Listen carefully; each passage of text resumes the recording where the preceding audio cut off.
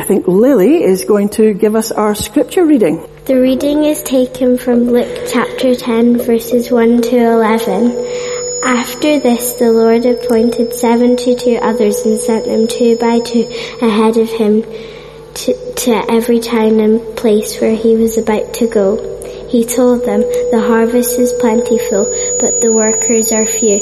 Ask the Lord of the harvest, therefore, to send out workers into his harvest field.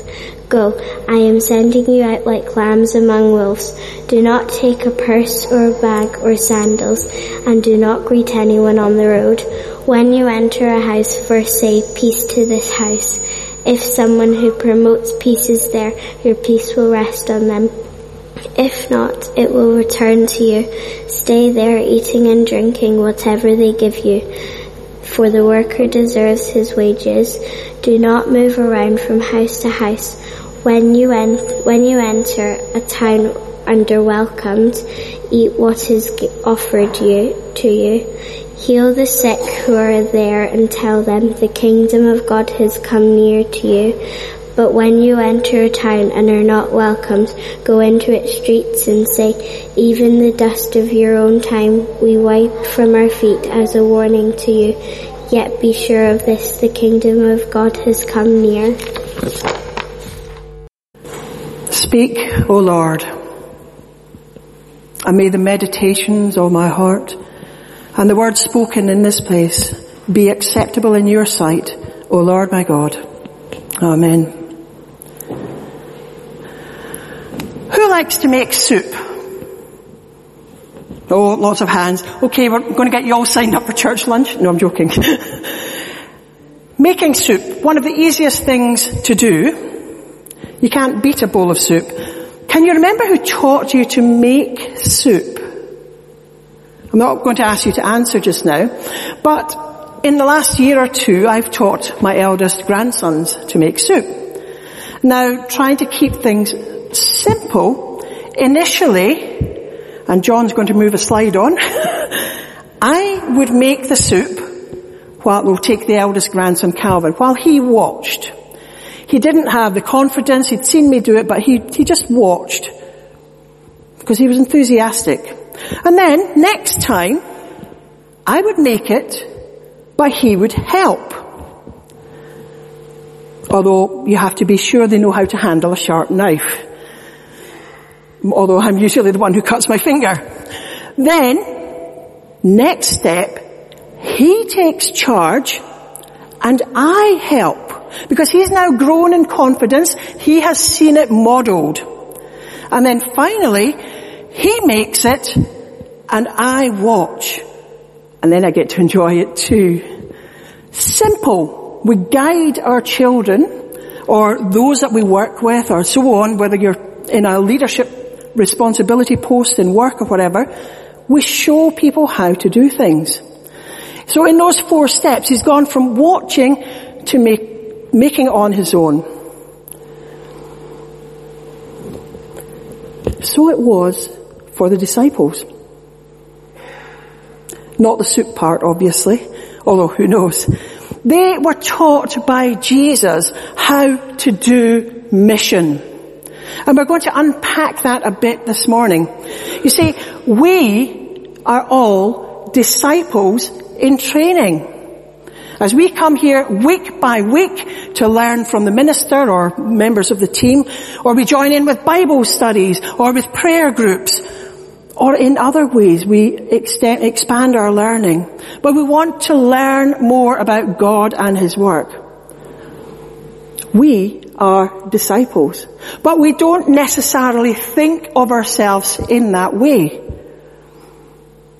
However, if we were asked to go out on the streets or to the next town or village to share the good news and heal the sick, how many of us would feel equipped to and are ready to do so? Not really any show of hands that time. If we're honest with ourselves, I think most of us would probably run a mile in the opposite direction at record-breaking pace. And, however, that's what Jesus' followers were asked to do. We learn that this is the beginning of the missionary adventure. The group of 12 has now expanded to 72. They had no missionary experience prior to meeting Jesus. They were ordinary people, as I said in the children's talk. But they had enough confidence because Jesus had shown them what to do. He discipled them. He'd shown them how he did his work, and so they were able to observe that. In the reading, when you enter a town and are welcomed, eat what is offered to you, heal the sick who are there, and tell them the kingdom of God has come near to you. Can you imagine their thoughts and feelings on hearing those instructions? If I'd just given them to you now and say, right, we're going out in the streets. What? Who, me? No, I'm not good enough to do that sort of thing. I'm not confident. No, that's not for me. I'll leave it to those who've got experience to do it. However, we are called. Unfortunately, for us, some centuries later, the disciples didn't have those thoughts. They were confident in what Jesus had taught them to do. They trusted Jesus. They trusted him enough to go out and do as they were asked. And we need to do the same too. Because the reality is that we have knowledge of something that is really good. Jesus Christ. We have the knowledge that Jesus loves us so much that he took all our guilt and shame on his shoulders and it was nailed to the cross. The price has been paid for us. That is good news worthy of sharing. And we shouldn't be keeping it to ourselves. Just as we want to share good stuff in life with our family and friends, we should be wanting to share the good news of Jesus. It's a real responsibility for all of us. We are called to be the workers in the harvest field, which is mentioned in the reading. And that field today is enormous because so many people have turned away from God. They deny knowing Christ. So we are called to go and do mission. And I'm sure there's people still sitting there thinking, no, that's not me. Well, yes, it is. It's you, me, and everybody else. It's simple. And it can be done simply. The t-shirt, which is not normal preaching attire, is simple. But it's a way that we're doing mission out at the Meadows Festival. That doesn't mean that we're going to say to you, go out onto the streets of Tollcross or on your next night out and say to somebody, have you been washed in the blood of the Lamb? While that might be an important question, I think we might be shown the door. We just need to take the peace of Christ with us. So how do we do that? Simply mission. The passage in Luke speaks of the simplicity of how to deliver the gospel message.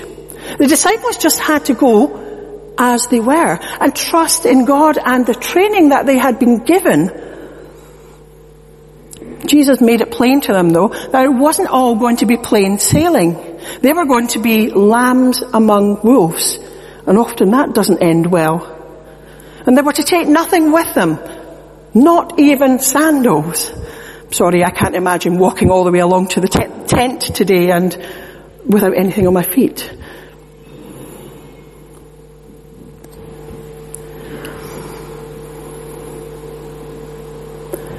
There will be setbacks. There will be rejection. But that's okay. Because there would also be a harvest too. Now, people in biblical times were perhaps more hospitable than we are now. And you were expected to welcome the stranger. That's harder now. But we still have the opportunity to meet people at the modern day wells, the coffee machine in the office, or out for lunch, or gathering round your dinner table. We're being instructed to hang out with people, and by just being relational with them, others might see Jesus in us, in the way we live our lives. Keeping it simple reminds me of the Matt Redman song, "When the music fades and all is stripped away, Lord, I simply come." He wrote that song when he realized that some of the church services were becoming more like concerts, and he realized that it needed to be pared back so that the focus was on praising God. Perhaps we need to pare back some things in our lives to make our lives more simple so that we have space to be missionaries, to do what Jesus has called us to do. The best way to do mission is just model Jesus in our lives. We know from John 5:19 that Jesus modeled his actions on his Father. Because he said, "Very truly I tell you, the Son can do nothing by himself. He can do only what he sees his Father doing. Because whatever the Father does, the Son also does. For the Father loves the Son and shows him all he does. Yes, and he will be able to show him even greater works than these, so that you will be amazed." Jesus only did what his Father did. And then he modeled that for his disciples. And down through the centuries, that has been modeled for all of us. Think back to the soup making. It's really a discipleship square. Jesus had shown his disciples how mission could be done, and they had watched him. They saw Jesus carry out his mission, and they helped him before they took more control, and Jesus helped. And then finally, they were being sent out on their own to do his work. I mentioned that Jesus expected them to face opposition, and we will face opposition as well. The disciples were told to shake the dust from their heels, but it didn't mean that they had to give up. The team we have out on the meadows yesterday and today, they've not had any real evangelism training. They just love Jesus, and they want to share that with the people they come across. They've already met with all sorts of people and had a mixture of reactions. So take the example of the free hug. You get people coming towards you, and you can see them reading the t-shirt and thinking, "Oh aye, what have we got here?" Some will smile and pass by, thinking, "Yep, we'll just avoid them." Some will admit, "No, I'm all right for hugs, thank you," as they go off with their partner. Lucky them. Some will read the logo on the t-shirt, hear the invitation, and immediately avert their eyes, and suddenly they're focused on going somewhere else that is not where we are. Some will enthusiastically step into a warm embrace, thinking that the idea is all very novel, which it is, but then it can lead to all sorts of conversations, some short, some longer. But in that interaction, we can hope that they have seen something of Christ's love for the community in our action. We're doing more than free hugs, by the way. I'm just using this as the example. One or two people have been interested in having longer conversations, or interested in what the church does. Oh aye, that's that big church at the end of the meadows. I pass it often. Well, come in and see us sometime. They, like many others around, might think, well, nothing good comes out of church. However, by just being there, having a team there in the community, we raise the profile of the church and of Jesus Christ. Yes, it's true that some of the conversations will not bear fruit immediately, and we might never see that fruit. But we have to remember that the seeds have been sown. People will remember, perhaps when they're in a difficult stage in their life, that there was a church on the meadows. They seemed quite nice people. Perhaps I can ask them for help. And a door opens as they make connection with us. We're there to listen, to chat. David and I had an amusing incident yesterday morning. After hugging a group of young men who came enthusiastically to be hugged, we had a bit of a conversation, and it transpired that they were from South Africa and were planting or had planted a church in the grass market. So we offered to pray for them. But instead, they insisted on praying for us and the team because we were doing God's work that day, and they were just so grateful to see a Christian presence on the meadows. What a blessing that was. Our job is to sow seeds and hope and pray. And all of us can pray, even if you're not able to go out and do some of the things. You can be a prayer warrior for the work that's going on in this church. We pray that those seeds would bear fruit. But we don't have to worry about those seeds because we have a master gardener who will tend to the fruit until one day some of those fruits will come, well, they'll bear fruit. Some of those seeds will bear fruit. We might never know that is going to happen. The staff at the moment are reading a book. David's making us work hard at the moment, chapter by chapter. And this is Mission in Contemporary Scotland by Liam Gerald Fraser. And in it he says, service and evangelism. That's a word we don't use very much because we're a bit frightened of it.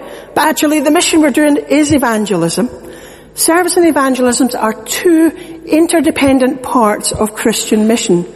It is by giving ourselves to our neighbours in authentic and loving service that we witness to Christ, and the glory and nature of God are revealed. We don't just have to do mission on the meadows or in our missional communities. Do your family and friends know that you are a Christian?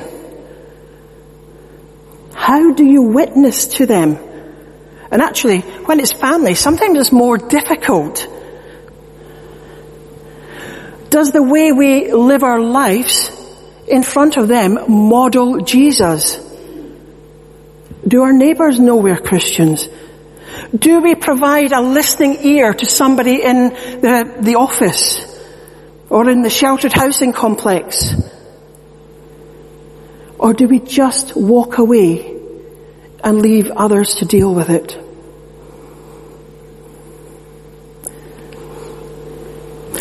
When we start to do the work that Jesus has called us to do, we might actually find that we enjoy it.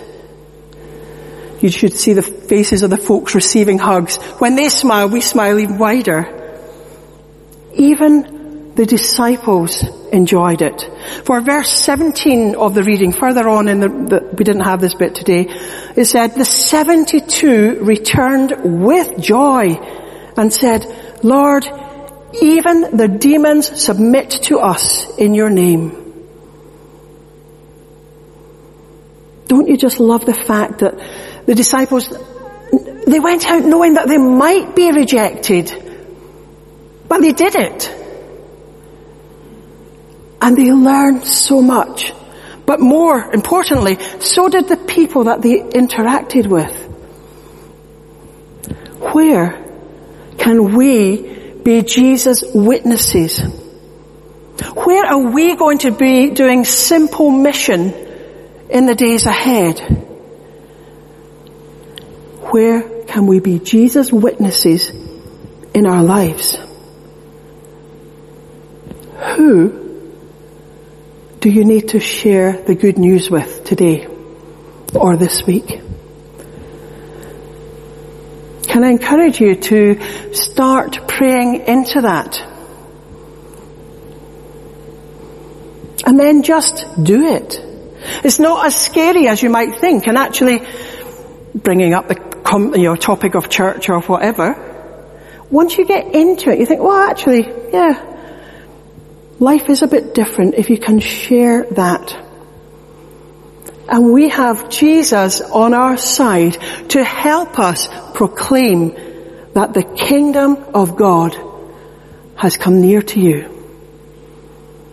The kingdom of God has come near. Just take a moment now and think of this person you should be connecting with, or it might be some people. And just offer up your own silent prayer for that person or those people. Father, we pray your blessing on those that we have named before you now. And we pray that you would give us the confidence to be true disciples, to bring Jesus into our conversations, to model Jesus in our everyday lives, that we might be your disciples, your missionaries in this city. In Jesus' name we pray. Amen.